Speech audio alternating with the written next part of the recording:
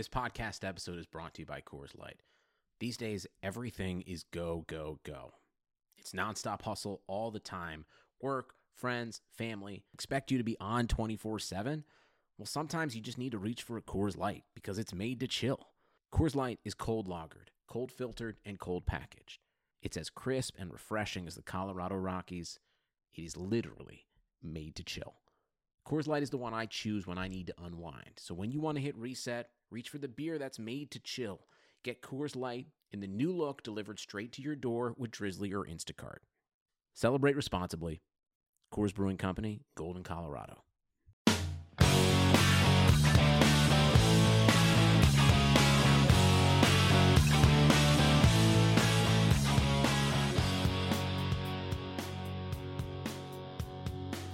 What is up, everyone? Welcome once again to the Golden Edge podcast. Thanks for tuning in. If you're listening, that means you very possibly listened to our first one and you liked it, so you're coming back for more.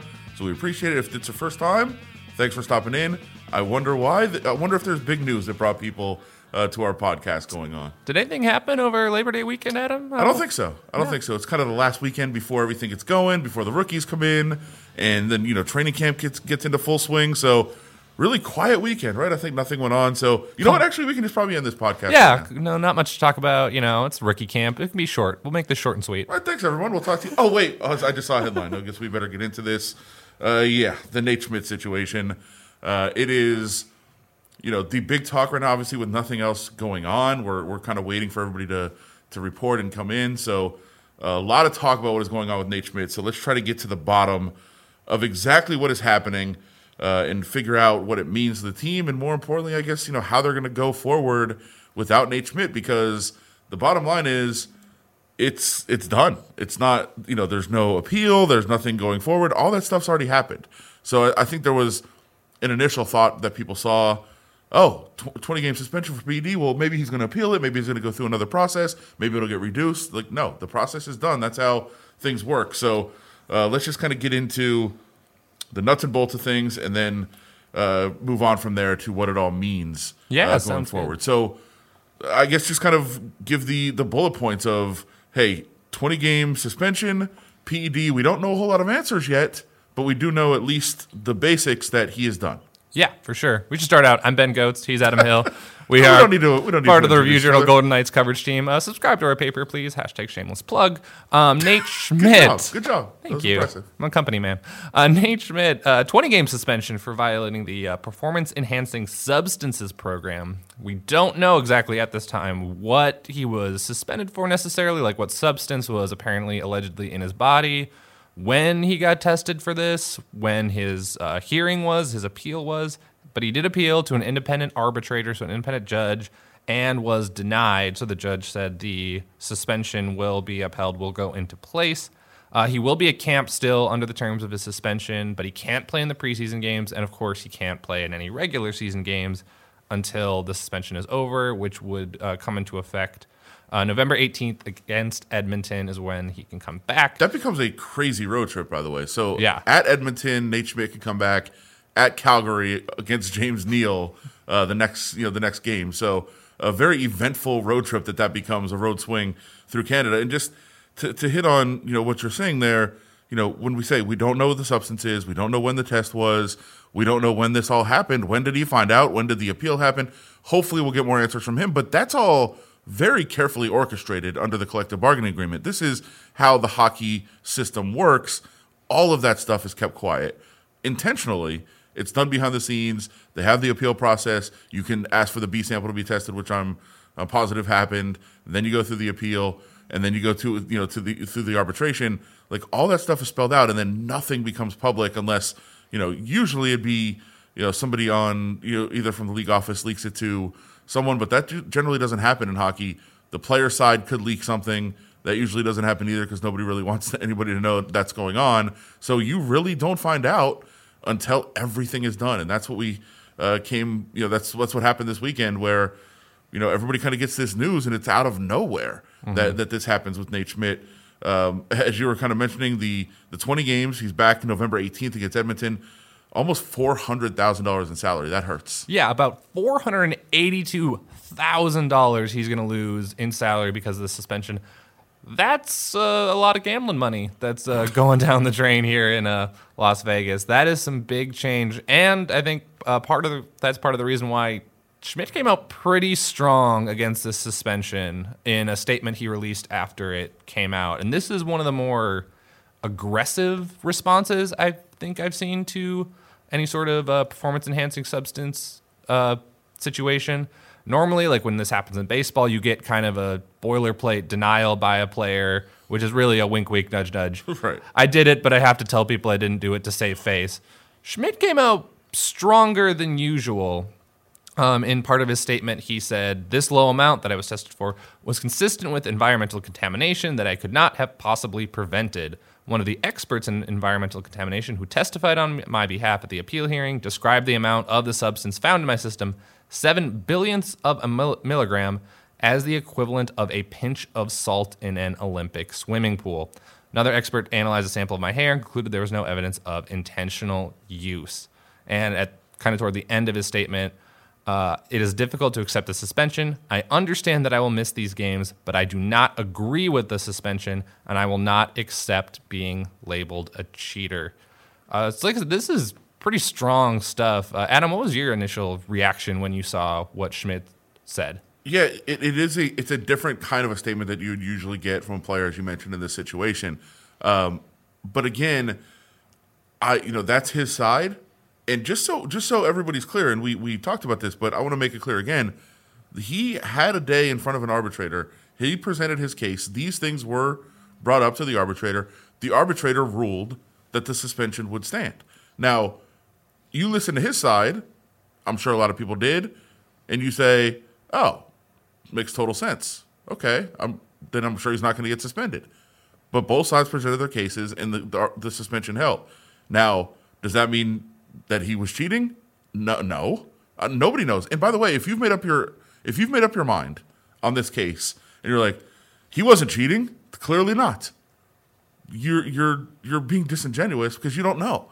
And if you've made up your mind that that he was cheating and he absolutely is guilty, you're wrong too. Like you just don't know. That's the process is not transparent by nature. It's closed. They don't want people to find out, and that's for the protection of the player side for sure. It's also for the protection of the league and their policy. They don't want people, to really know all the details of what's going on. It's to protect both sides, but you really can't make a determination of what you think about what's going on here because you don't know. Like you just don't. The only people that really know are he knows the best because he's him and he knows what he's taken or what he hasn't. His side, his people know because they presented the case. The league knows a lot more because they were there. The arbitrator has heard both sides. Those people have heard both sides. All we know is statements from the team, statements from Nate, and knowing Nate. And I think a lot of people just want to believe him because he's a really good dude, and he's the this great personality and a guy that you just trust, and you don't think that he did it. And I think it's natural for us to right away say, no way, he didn't do it. There's no way. Like his statement adds up. His statement, it makes sense. We know him. He didn't do it. And I think that's very natural of fans and very natural of people that have covered the team to kind of take his side. And I think immediately it was like, oh yeah, that makes sense. But you do have to understand these sides were both presented to an arbitrator and the arbitrator ruled against him. So there was something there that wasn't, his statement didn't, withstand that arbitrator's ruling. And that, I think that process is probably very biased against the players. But again, we don't know. So can't that's make the biggest up your issue. mind. Yeah, we just don't have enough information. But we did say came up pretty strong. His agent also backed him up in a statement. And the Golden Knights actually issued a statement backing him up, which I also found very interesting. The Golden Knights said, quote, "We strongly disagree with the suspension. We firmly believe that the presence of a trace of the banned substance was accidental and unintentional. Based on our conversations with Nate, analysis from independent medical experts, and sworn testimony from the parties involved, we believe it is clear Nate was not able to reasonably ascertain how the substance entered his body. Nate is an honest person with high moral character and great integrity. We will stand by him and support him during this time." So just like I said, it was very interesting to me that Nate came out as strong as he did against the suspension.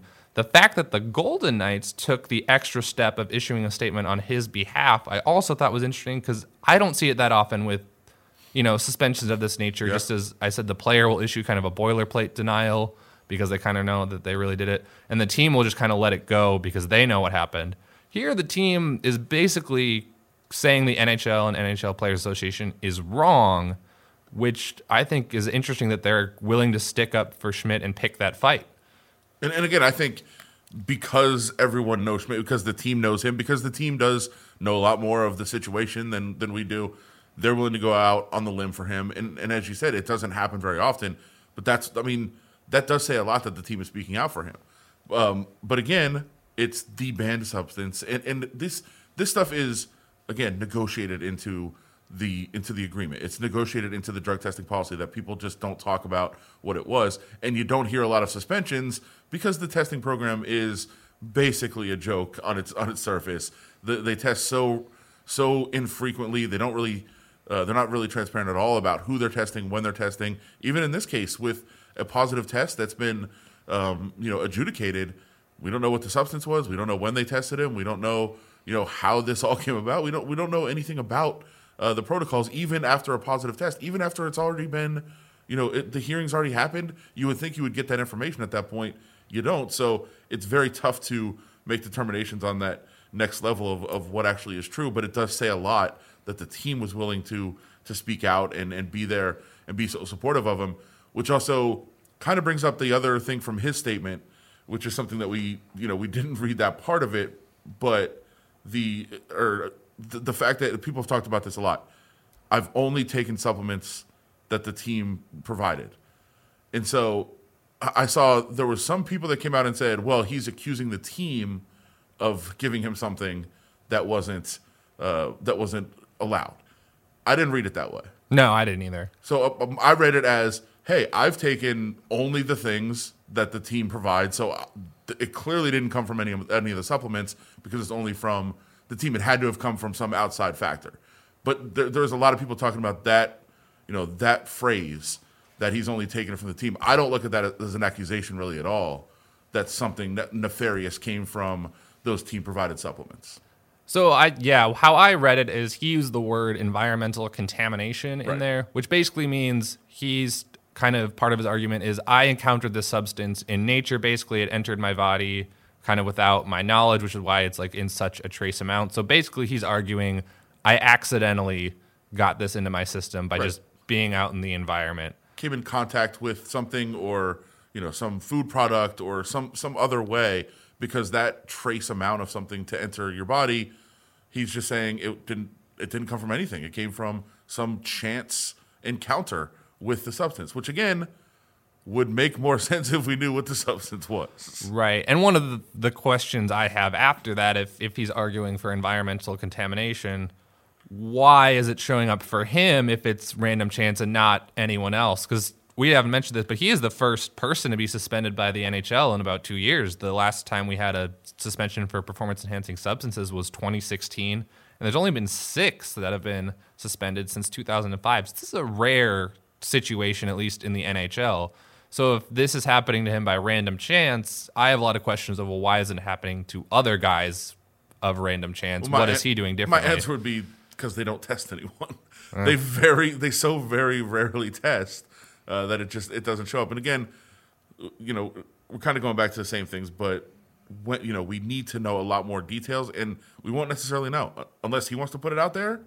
It's to remain private under the terms of the agreement. So unless he wants to talk about it and say exactly what it was, when the test happened, and those sorts of things, we're really not going to find out a whole lot more about the situation. And it is all done. It's 20 games. There's no more appealing. There's no more, hey, maybe these arguments are going to convince somebody. No, it's over. He's going to miss the 20 games. So that leads us to, what does that mean to the team to get through here? And there's options, certainly, of things they can do. There's guys that they have available that can play bigger roles. There's guys that were on the team last year that will play more minutes. It also opens the door to maybe they go outside the organization and maybe try to make things happen.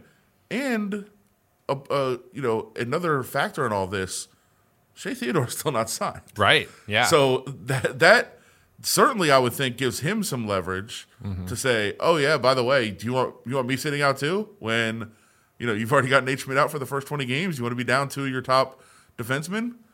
Maybe that gives him more leverage, and then maybe it also opens the door to going out and making the Erik Karlsson trade happen. Right. So what do you think is the next step for them?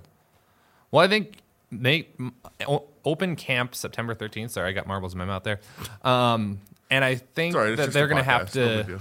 Yeah, it's whatever. Audio mediums are fun. They're going to have to do something, whether it is going to Shea Theodore. And I think part of the leverage for them now is they've had kind of their first, off ice. I don't know if scandal is a strong word, but off ice occurrence that kind of is not painting them in so good of a light. So maybe they come to Shea Theodore and like, hey, we'll give you what you want, just so it gives us a positive headline of, hey, we're bringing Shea Theodore back. Everyone loves Teddy. And with the Erik Karlsson trade, I will be interested if they kind of it motivates them to get that deal done now, or at least make the phone call to the Senators again, because now they're down their top defenseman. Hey, we need a first pairing kind of guy, a guy who can play 20-plus minutes for us a night. And you're not going to find that, obviously, on the street at this time of year unless you want to elevate one of your second pair guys up a level. But it's possible that, their solution is in Canada right now. Yeah, I still feel that Theodore's contract situation being unresolved and Erik Karlsson still being available are related. I think that there's a correlation there between those facts, that maybe some of the holdup in getting the deal done with Shea Theodore is that he is a major part of that potential trade. Now, does this change anything in that regard? I don't know. I don't know if you want to, I don't know the team's thinking in terms of, do you make a big splash and bring somebody new in, to help out here? Or is it like, hey, let's just batten down the hatches with what we have and just figure out, how to, cover for this hole for the first 20 games of the season with what we already have in house. That'll be interesting to find out if they do make a stronger push now to bring in, a superstar defender like Karlsson when they, have their top guy in terms of, all the packages that he's part of and all the minutes that he plays out for those first 20 games. So I think how they choose to handle this is going to be very interesting. I think that's a big story coming out of this. What do the Golden Knights do with their defense and with Shea Theodore and the potential of bringing in Erik Karlsson? Those are things to monitor over the next couple of days as we get ready for training camp, and even weeks, because there's no artificial deadline of, hey, some deal has to be done by training camp. There's just not. I mean, it's a major milestone to mark, but it's not like if it's not done here, then it can't happen. These things can all still happen. It's a fluid situation. So we'll kind of find out what they do, and I think that's very intriguing. And I think your point was really interesting too. It was a magical season last year, and absolutely there was really no setbacks, no negativity. I mean, there were some, some silly things maybe that were, kind of talked about early on. Some different situations, but nothing was ever negative. There was never a big negative headline, and now you start year 2 off with a negative headline. How do the fans react to that? And I think mostly fans have said, well, it's a witch hunt against Nate Schmidt. I think they've pretty much decided on that, which again, you have no idea. And then the other thing is, how does the national media kind of handle this darling of the NHL and everything great that happened now, starting year 2 off with a negative headline that's kind of lasted a couple of days here. So, and how does the team handle that? Because they haven't had to answer kind of tougher or more uncomfortable questions like this. We're gonna have to go into that locker room and ask guys like say a Colin Miller and say like, hey, what do you think of the suspension? What do you think of potentially getting more minutes on the ice? And those aren't the kind of things that they had to address before. And to that point, Schmidt was part of that magical season. He set career highs in goals, assists, points, games played.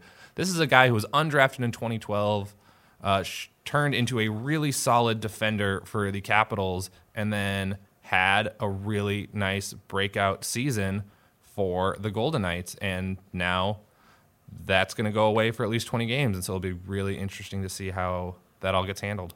Yeah, and we will have that all for you up at the Review Journal and here on the Golden Edge podcast as well. Kind of the reaction, because players are going to be coming in over the next few days.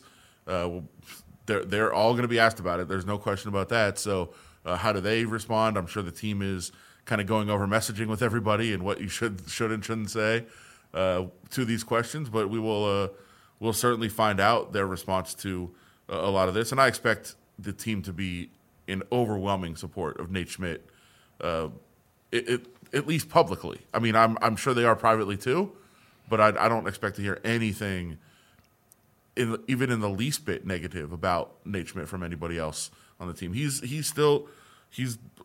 one of the more beloved figures, certainly in the locker room among fans. That is why this story is, I think, resonating even more.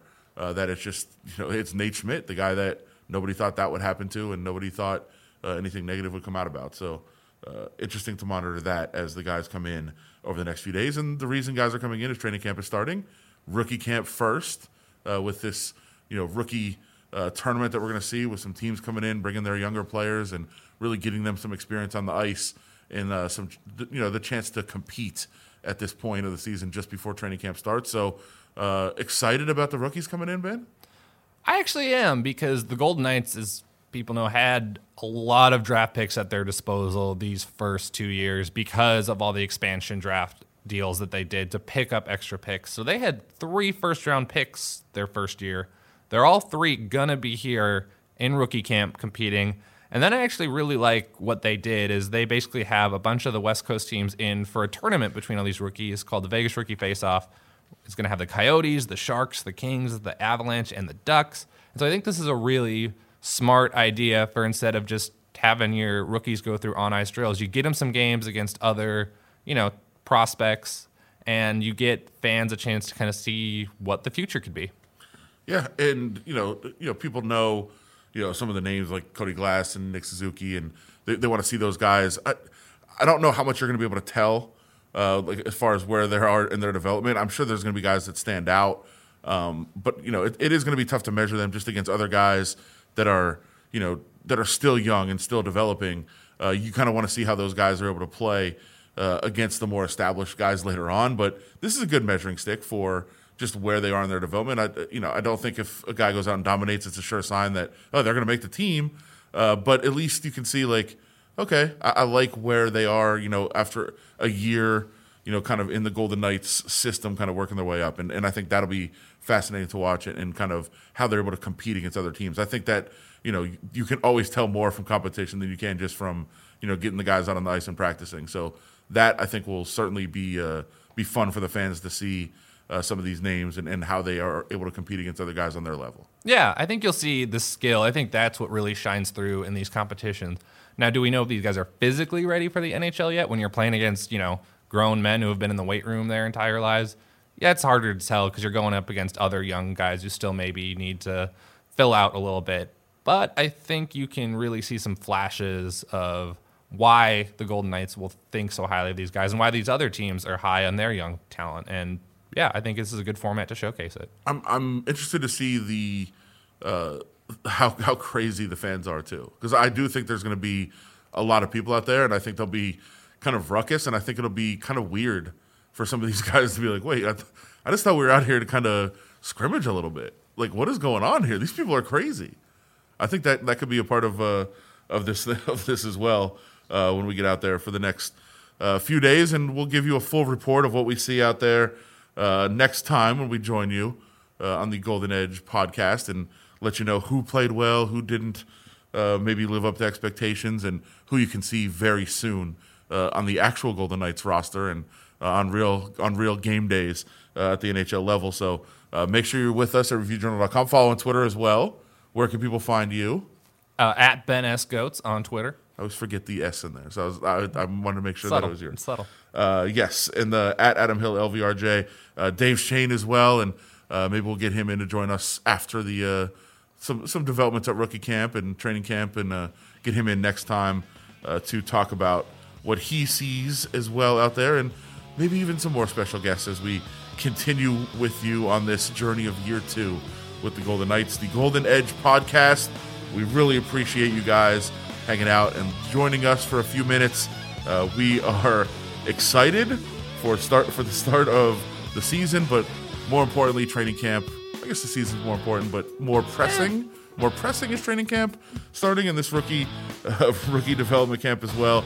So we'll be out there, and hope you guys join us at reviewjournal.com and here on the Golden Edge podcast. We'll talk to you again real soon.